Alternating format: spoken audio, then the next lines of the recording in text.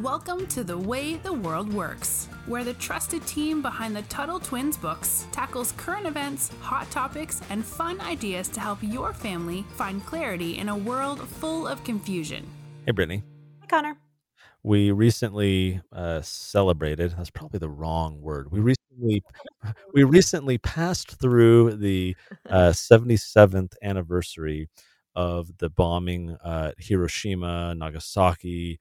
I wanted to take a minute and talk about this because this is part of American history that I think some people get wrong, and I think it's worth us talking about. And so, what happened in the wake of World War II, right? America's fighting the Nazis over in Europe, and then we got Japan attacking us, at Pearl Harbor. And Japan was this empire, had an emperor who everyone believed was basically like God. All the Japanese believed this. And they were doing their kamikaze planes, right? So they would just fly planes directly into American ships, and there was no desire by the Japanese to surrender. That was just not in their language. The soldiers would just prefer to die. So there was no negotiating. There was no peace. It was just conquer or death kind of thing. And towards the tail end of the war, right, America's fighting this war on kind of two fronts, and there was a decision made by the United States government to drop these nuclear bombs, these atom bombs that were being newly kind of developed and experimented with onto two Japanese cities. And the intent of these bombs were to basically crush the Japanese into defeat, to pressure them into surrender. Now, the United States military did, in advance of the bombings, drop leaflets, right, and said, "Hey, we're going to be doing this thing. Call on your emperor to, negotiate, surrender, whatever." They, flee the city. So there was kind of advance warning of a sort given, at least to some people. Not everyone necessarily got these leaflets or knew about it, but this notice was given, the order was made, and these bombs were dropped. And a lot of people praise that act because they see it as kind of a forceful pressure on the Japanese government to abdicate, to stop fighting, to surrender. And so President Harry S. Truman, the United States president at the time, he's the one who ordered these two cities. Now, of course, these cities, even though the targets of these bombs were, these military installations and so forth, these were massive bombs. These weren't like these little precision bombs to just blow up a building that had some weapons in it or something. These were like massive. I mean, you see photos online, right? This big The mushroom, did they cloud. call them the Yeah, mushroom clouds? Yeah. yeah, these big and they have that name because they're massive. These big plumes of smoke that go super high and then spread out. They kind of look like a mushroom top, but they're massive. I mean, just like massive, massive. They had to retrofit these bombers. In fact, my grandfather was on a team that retrofitted one of the planes. What does that mean? Retrofitted means kind of change. They had a plane that they had to like tear out some parts, and they had to put some new parts in, and basically open the belly of the plane up so that it could lift and Oh, carry this bomb. And okay. so my granddad was involved in that, and so off these planes went. They're carrying these bombs, and so these cities filled with hundreds of thousands of civilians, which means just normal people who aren't in the military and so forth. They dropped these bombs, and around 200,000 men, women, and children were just immediately killed. I mean, just immediately, right? Like wiped out. These civilians, they're not in the military. Usually, war is between soldiers, right? And we see it as war crimes typically when other militaries or governments will kill innocent civilians.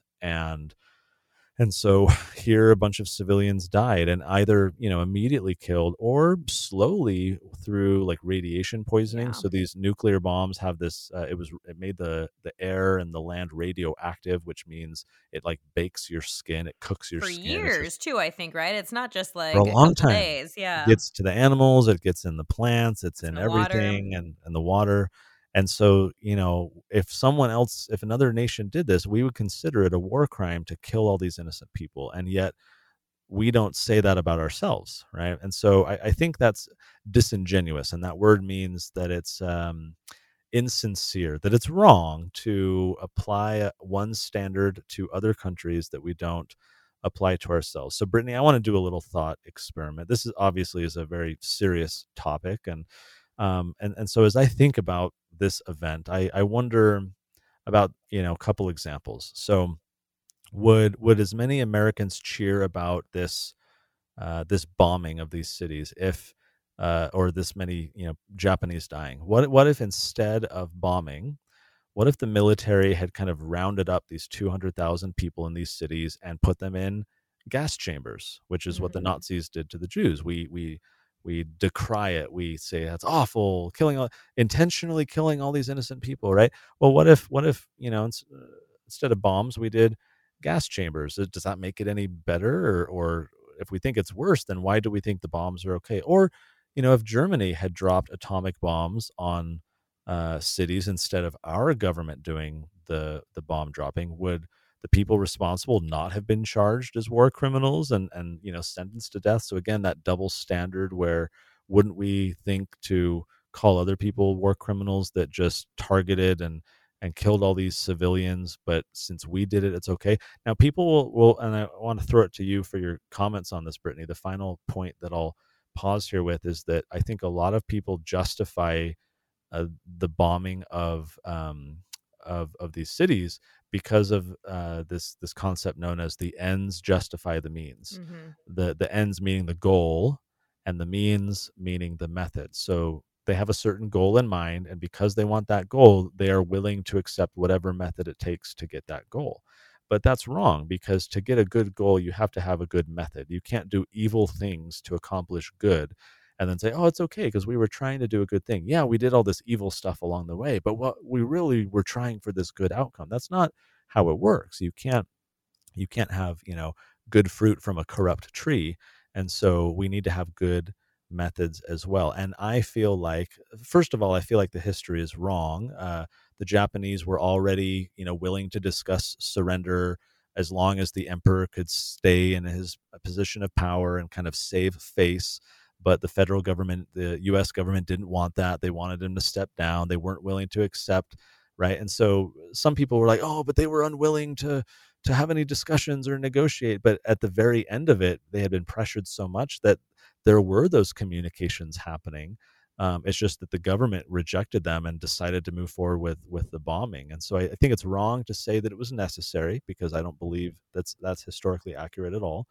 And I think it's wrong to say that it's okay because it got Japanese to surrender. And had we not killed them there, they would have come to America and kept killing people here. And I really think that's completely wrong for a lot of reasons historically as well. So, Brittany, tell me your thoughts on this. Yeah, I have a few thoughts. So I think definitely, like, I'm trying to think if I was just an American during that time, living in the 1940s, and being like, okay, well, they bombed us, so this is what we need to do. We need to bomb them.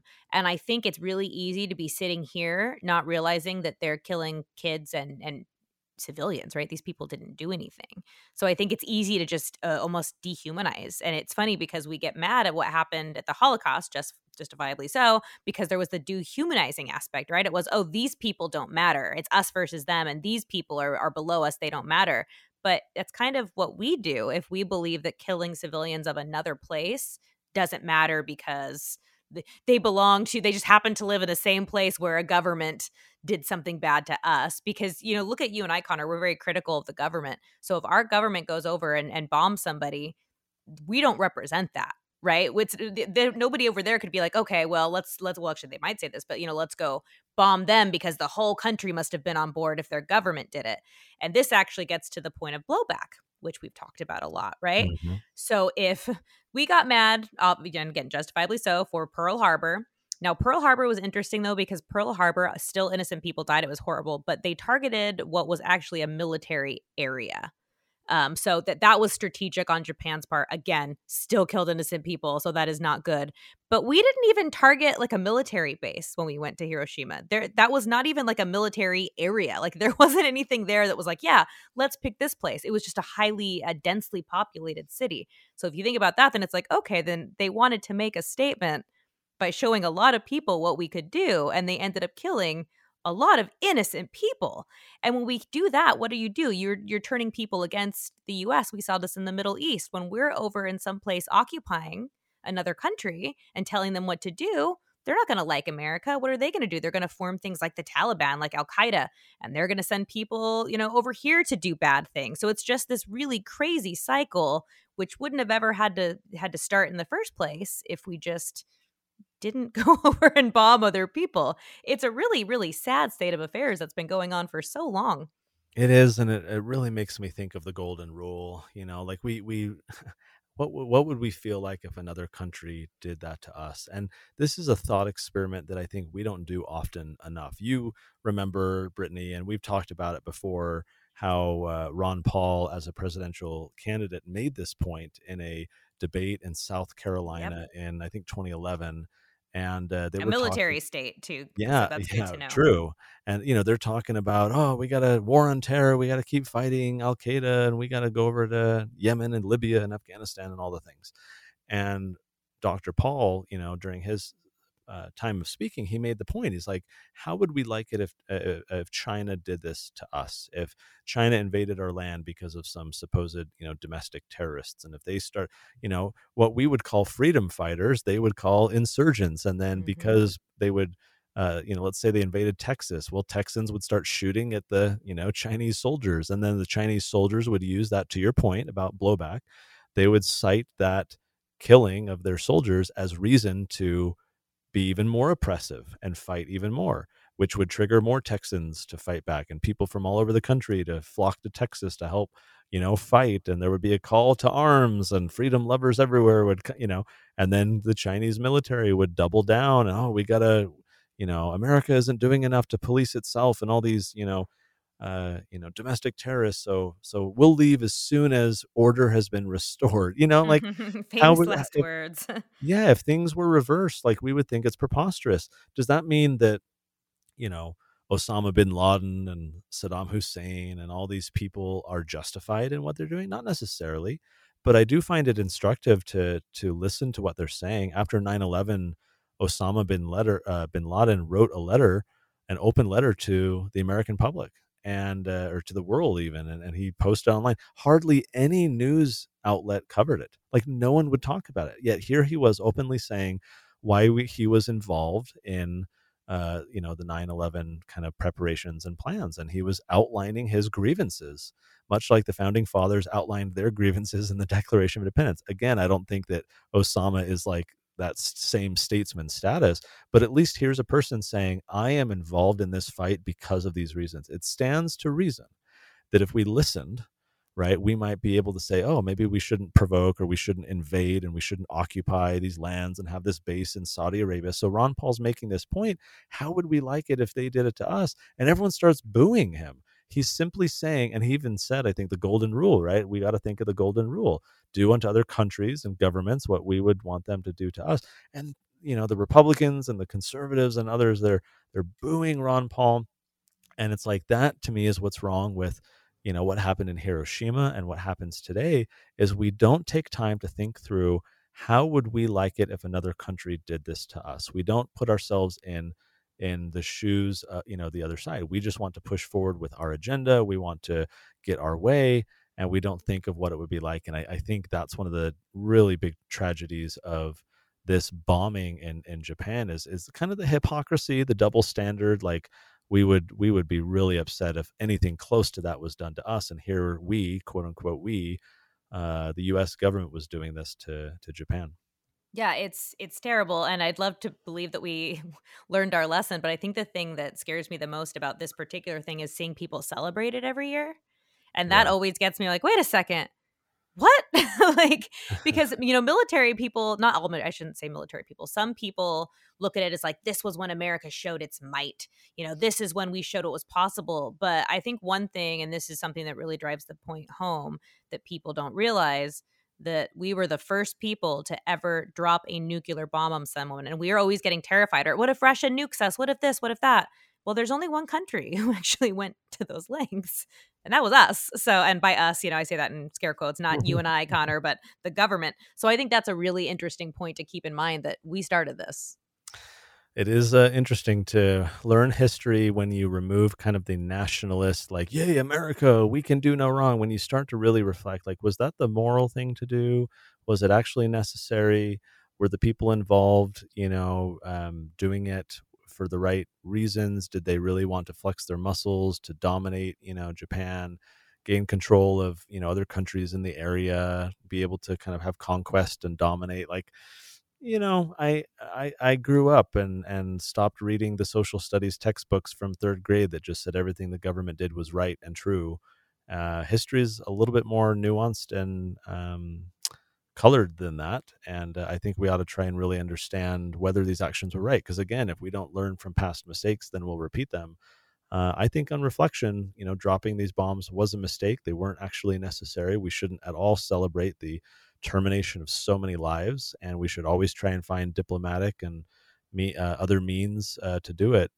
Because again, positive ends don't justify bad means, and I think that's a lesson we could all learn from. So we'll wrap it for there today. Kind of a sad topic to talk about, but one I think we need to talk about in order to learn from it and make sure nothing like that happens again. Thanks, Brittany, for the conversation. And until next time, we'll talk to you later. Talk to you later. You've been listening to The Way the World Works. Make sure your family is subscribed and check out TuttleTwins.com for more awesome content.